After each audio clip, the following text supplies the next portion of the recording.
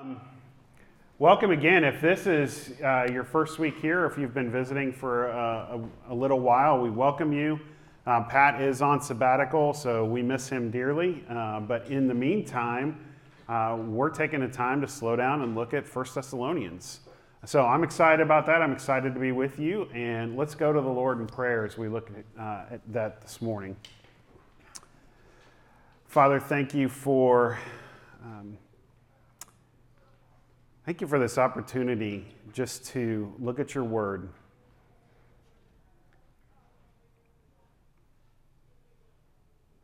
I confess that so often we come and it's just something we do again and again and again and again, and it's so easy to lose the power and the majesty and the meaning of it because we do it so often. But in this moment, Holy Spirit, would you take from the wisdom that you have with the Father and the Son, would you give it to us by your own power? Would we receive the word as it is implanted into our souls? Because it is the power of God for salvation to all who believe.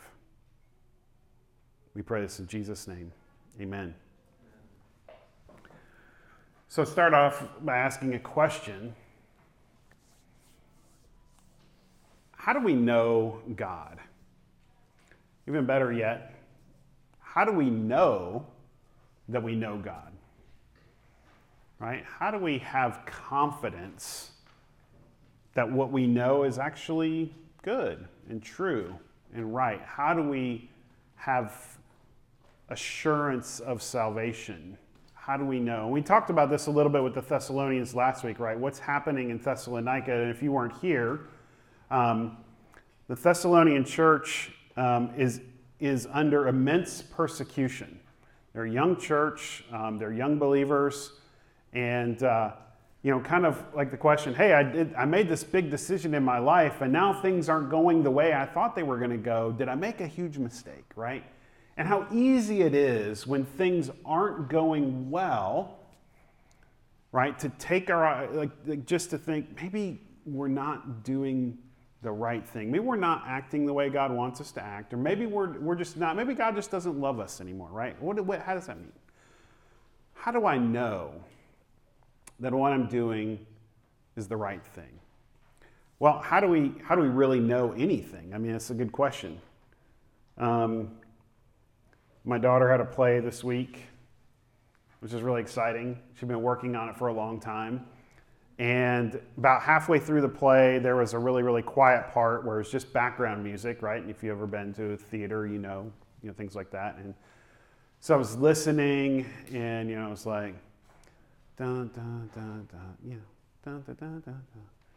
I'm not good with melodies, right? But I'm listening to it, and I realized all of a sudden, I hear this voice in my head, cry me a river, cry me a river. And I'm like, this is Cry Me a River, Justin Timberlake. And my second thought was, how do I even know that's Cry Me a River by Justin Timberlake? It's not like I'm listening to Justin all the time, right? And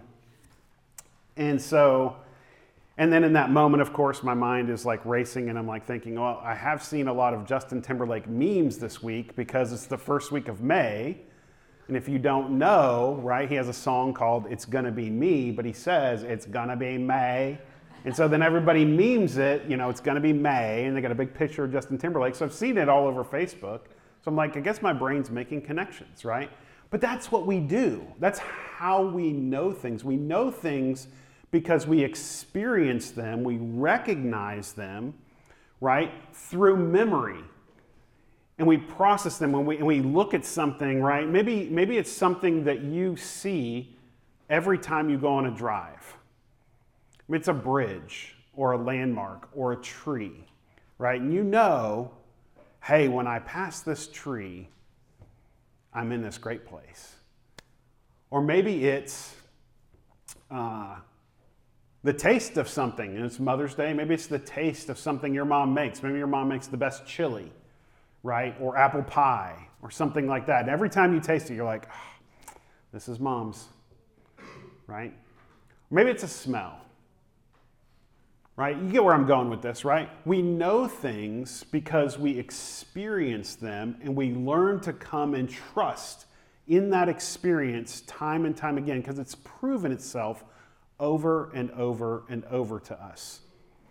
And that's what's happening here in Thessalonica. That's where Paul is.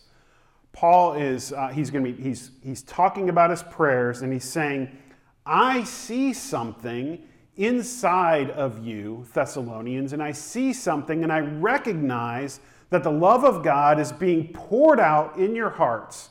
I smell the fragrant aroma of your worship as you turn from idols to serve the living God. I smell that, and it's beautiful, and I've seen it in other people as they have turned and worship Christ. I have tasted the goodness of God's grace among you, and I recognize it because I've seen it in my own life, right? And I've tasted it myself.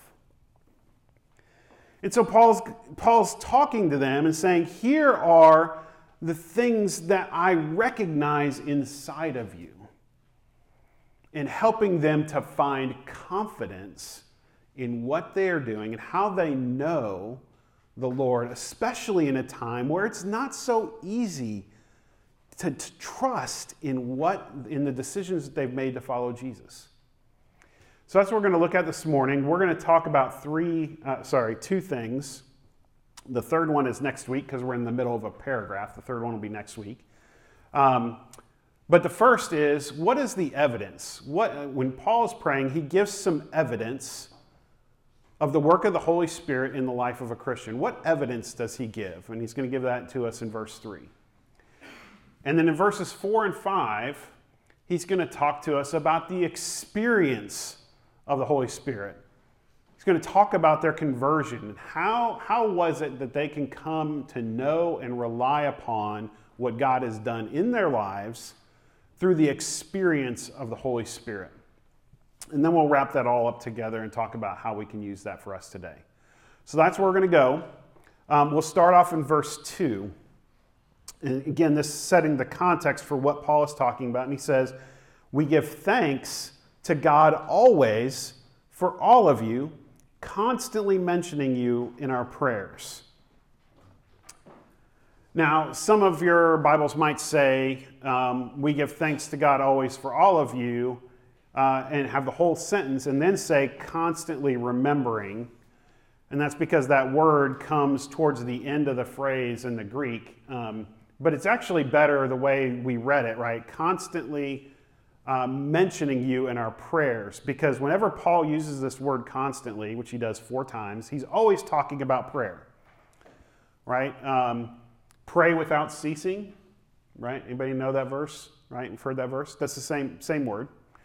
And so, but what he means there is not that he's like walking around all day praying, but every time he does pray, he always remembers his brothers and sisters, his friends in Thessalonica, right? Remember, he was forced out of the city prematurely, right? After only 2 or 3 months, where he wanted to stay 18 months or 2 years.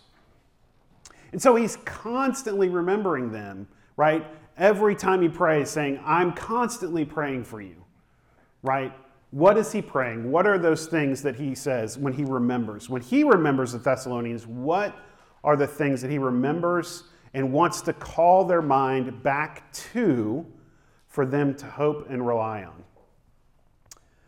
He says, remembering in verse 3, remembering before our God and Father your work of faith, your labor of love, and your steadfastness of hope in our Lord Jesus Christ.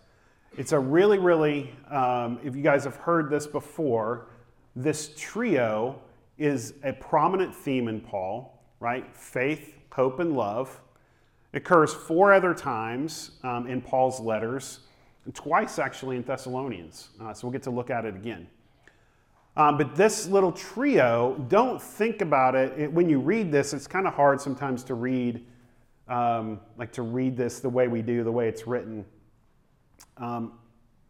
Like when I first read it, I read like steadfastness of hope in the Lord Jesus Christ. But actually, that in the Lord Jesus Christ part refers to all three of them, right? So it's your work of faith in the Lord Jesus Christ, your labor of love in the Lord Jesus Christ, your steadfastness of hope in the Lord Jesus Christ. It's kind of doing triple duty. So he's talking about all the things that they're doing as a result of being united to Christ. Okay? So what are those three things, and what do they mean? So work of faith. And we'll get to this when we talk to labor of love in just a second. But work of faith is actually fairly straightforward, probably one of the easier ones here. It just means good works. He's talking about the works that we do as a result of faith. Good works are those things which you could think about it like this. They are the ways in which we express our personal holiness in a way that's honoring to God, out of thankfulness and gratitude and love that has come from his salvation, right? It's what we do. It is the proper response, right? We talked about one of the themes in Thessalonians is how do we act as befits God's people, right? How do we act properly? The works of faith are one of those things, right? Ephesians 2:8 and 9, you've been saved by grace through faith, and this not of yourselves, it is the gift of God, not by works, lest anyone should boast, right? And then what's verse 10 say? For we are his workmanship, created in Christ Jesus to do good works, which he prepared in advance for us to do. Salvation and good works, right? Those things go together. This is the whole message of the book of James, right? Faith without works is dead because those two things go together. Here's what our confession of faith says about good works. I'm not going to read the whole thing, but if you want to go back and read through it, it's really great. It's Westminster Confession of Faith 16, and I'll just read a couple of sentences. It says, these good works are done in obedience to God's commandments and are the fruits and evidences of a true and lively faith. And by them, believers manifest their thankfulness and strengthen their assurance, and then a whole bunch of other things, right? Good works are one of the evidences that we have that we have been empowered and indwelled by the Holy Spirit. And Paul recognizes that because he sees the good works. Like later on in the passage, he's going to say, I saw how you turned from idols to serve the living and true God. Right? So that's what good works are. And then we just read the verse, right? The second part was your labor of love. And you might say, well, Dan, what's the difference between works of faith and labor of love? And I say, well, I'm glad you asked that, Dan. I will explain that to you. So the difference between works of faith and labor of love. The easiest way I think to think about it is good works really are emphasizing, even though they're not neat categories, they are emphasizing our personal works of holiness. The labor of love is really almost emphasizing the outward labors that we do in love for other people. Okay? So if works of faith are primarily how we respond to God, then labor of love is how we interact with our neighbor. You follow me on that? Right? That's what he's emphasizing. They're not neat categories, right? They do have overlap, right? We do good works for our neighbors because we are commanded, right? And we love our neighbors because we are thankful for what Jesus did, right? Like those things do go together, but that's kind of what we're emphasizing. Those two categories emphasize the different dimensions of our relationship with Jesus. You can even see this where Paul writes in other places, like in 1 Corinthians 15. Corinthians, remember Paul's writing Thessalonians from Corinth. So Corinthians is not far after, it's a couple years later. But he writes in 1 Corinthians 15:58, therefore, my beloved, be steadfast, immovable, always abounding in the work of the Lord, because you know that in the Lord Jesus, your labor is not in vain. Right? Always abound in good works because you know that your labor, your toil, your effort on the part of everybody else is not in vain. And think about Paul writing that from what we talked about last week, right? When Paul set out on this journey, right, he picked up Timothy in Iconium, and then he wanted to go to Phrygia and Galatia, right? And he couldn't. There was no open door for his message. So he said, well, I'm going to go up to Bithynia.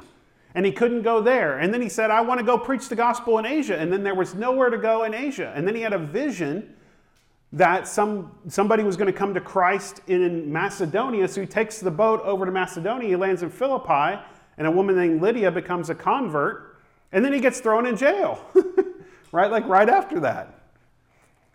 And so Thessalonica is really his first major success on this journey, and he gets run out of town, right?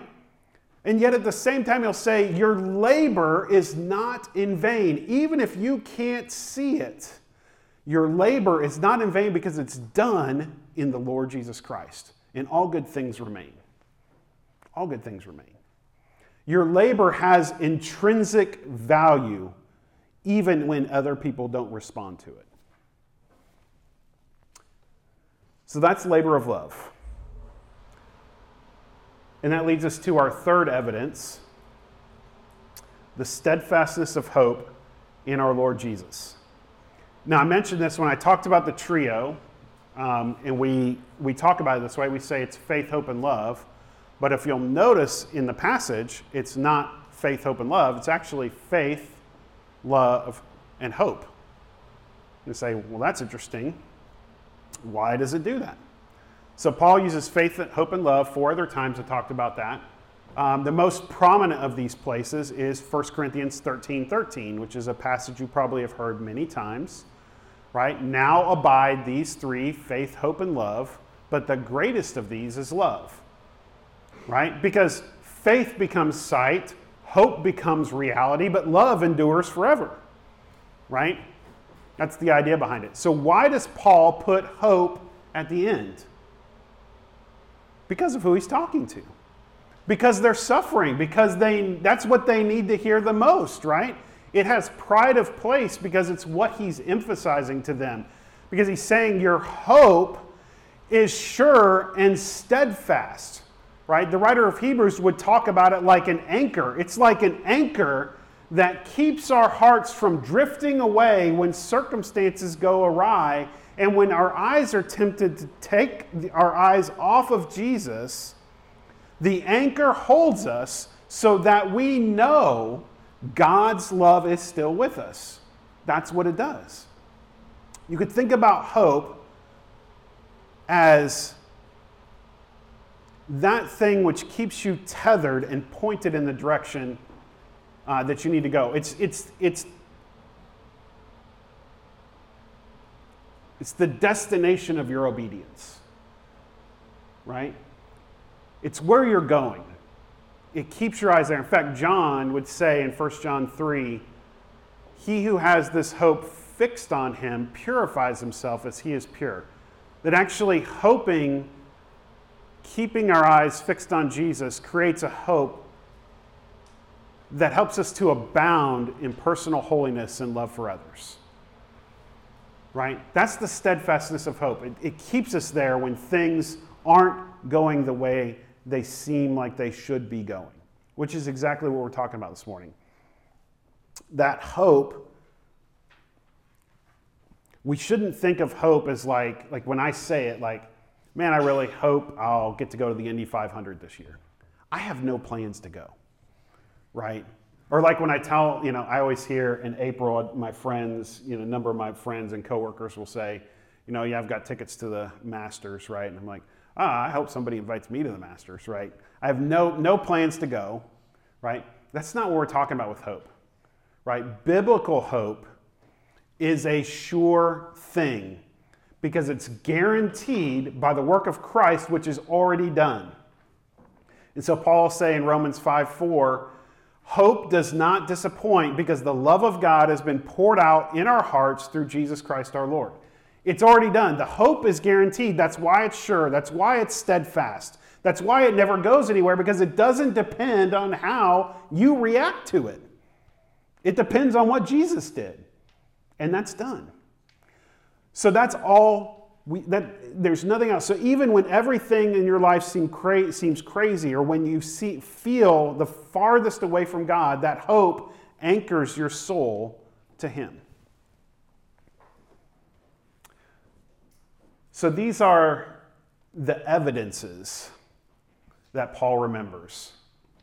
But he also remembers their experience. He remembers when he was with them and how they responded to the gospel. So look in verses 4 and 5.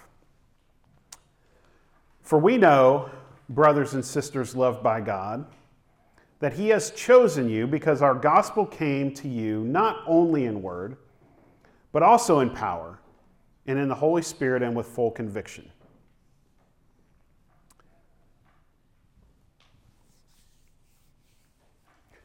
It's amazing how he starts this passage off.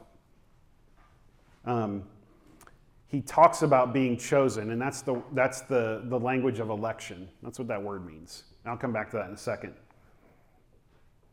But he actually doesn't start there. And if you've ever talked about election and predestination and that kind of stuff, it gets confusing. It gets hairy. And we'll talk about it in just a second. But notice in that conversation, that's not where Paul starts. He starts with the love of God. Every single thing that he's talking about in the rest of this paragraph is because God loved them first. And when we talk about how do I have confidence in knowing God, it starts with the fact that God loved you first. And that's going to be a significant thing for us to remember as we think about the rest of what we're talking about this morning. God loved you first. We love because He first loved us, right? So we start there, and that's where Paul starts. God loved you, right? Brothers loved by God. And then he says, we know, brothers, loved by God, that He has chosen you. And again, that is the language of election. Normally, that word chosen in your Bible is translated as elect. You'll see this to the elect or the elect, right? We don't say that He has elected you. We just don't use that language for some reason. We say He has chosen you, but it's the same word. And he's talking about His choice, right? Even thinking like John 6:44, no one can come to me unless the Father who sent me draws him, right? It's God's love breaking through into our cold, dead hearts that are stuck in sin and making them alive in Jesus, right? That's what He is doing. He's choosing us. That election is a positional reality, okay? It's something outside of us, right? Kind of like justification by faith. It happens outside of us, right? It affects us, but it happens outside of us. And then he goes on to say, we know that because of what you experienced, right? We know that you were chosen because of what you experienced. Because he says, our gospel came to you not only in word, but in power and in the Holy Spirit and with full conviction. And what he's saying is, I'm able to know this because I know something else about what you experienced. I'm going to use a word. It's a long word. It's a large word. And I'm sorry, but I don't have a better word. Phenomenological. Okay? He uses their phenomenological experience to say, this is how we understand it. What do I mean by that? When we wake up in the morning, right? If we get up early enough, we say, oh, look at the sunrise. Right? Did the sun actually rise? No. Right? We know the earth rotates around the sun, right? All that. You guys with me, right? What we experience is we experience the sun rising. It looks like to us the sun has risen.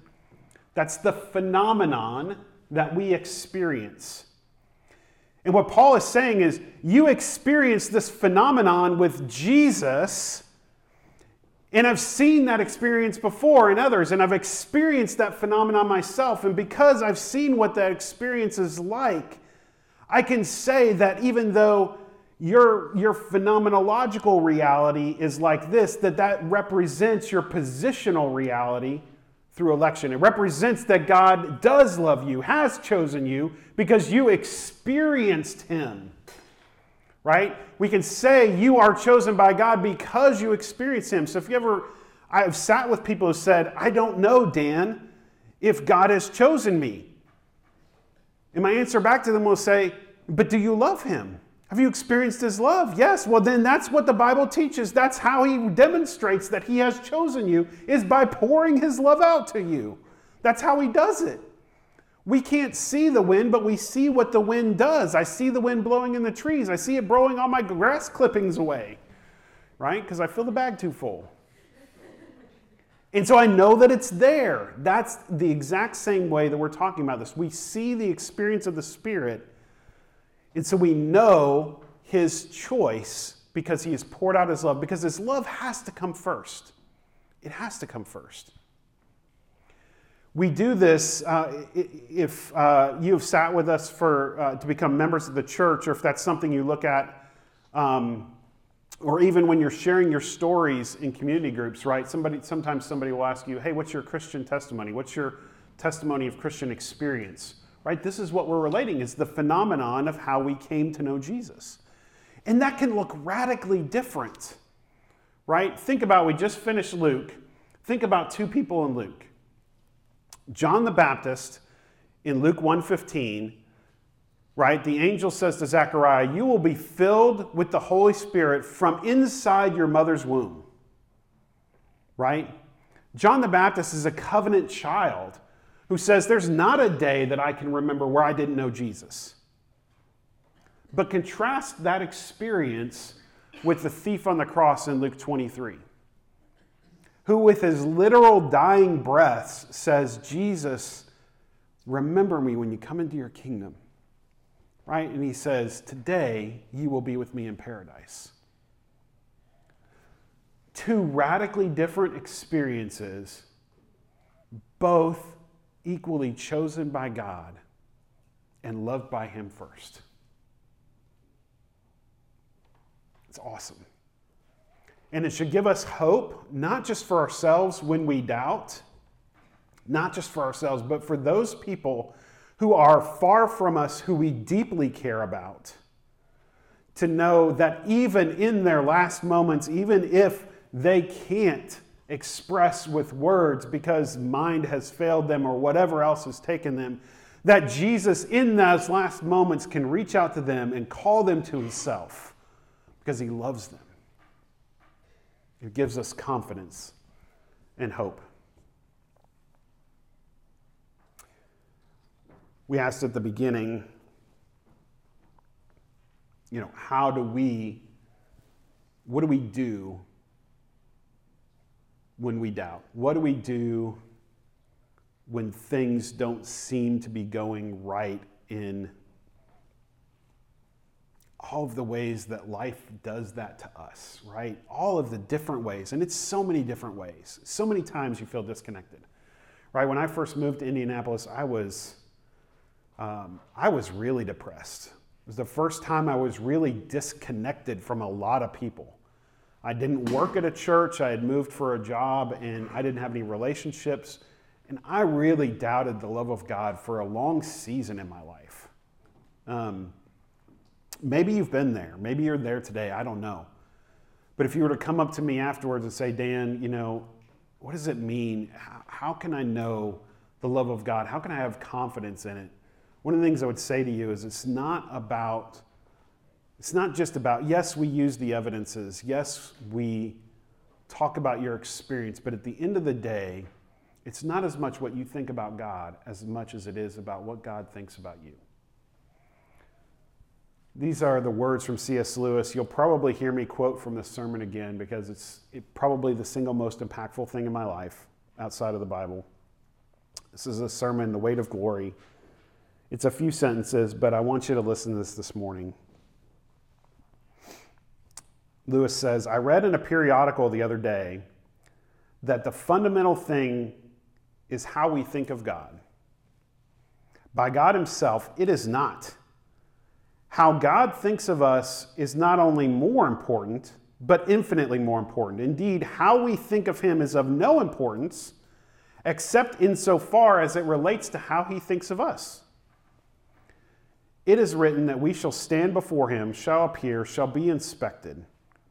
The promise of glory is the promise, almost incredible and only possible by the work of Christ, that some of us, any of us who really chooses, shall actually survive that examination, find approval, and please God.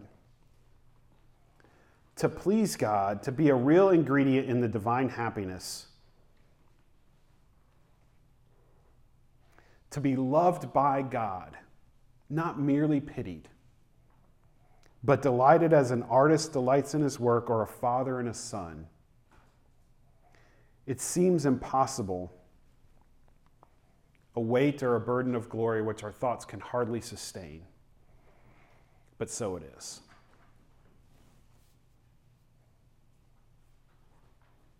Have you ever sat in those moments when you feel distant, when you feel doubtful, when you feel afraid, when you feel uncertain? Have you ever just sat to think about the delight of God? Even in our closing moments, let's just do that right now. Just, you don't have to take any notes, you don't have to do anything, just close your eyes.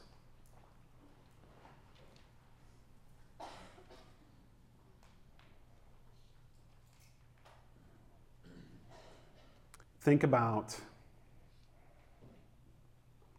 the warmness of the presence of God the Father.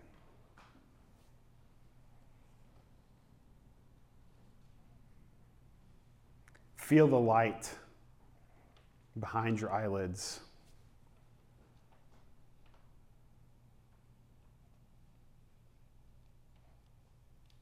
And you think about it and you think,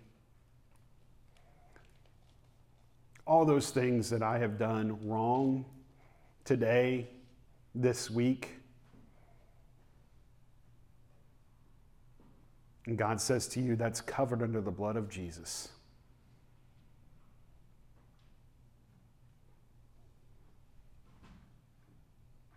You feel warmth come over your body and you see Jesus and he smiles at you.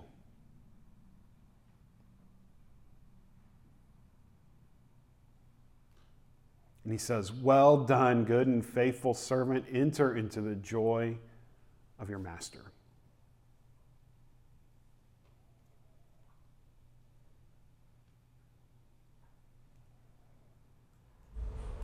Maybe that love is new to you this morning.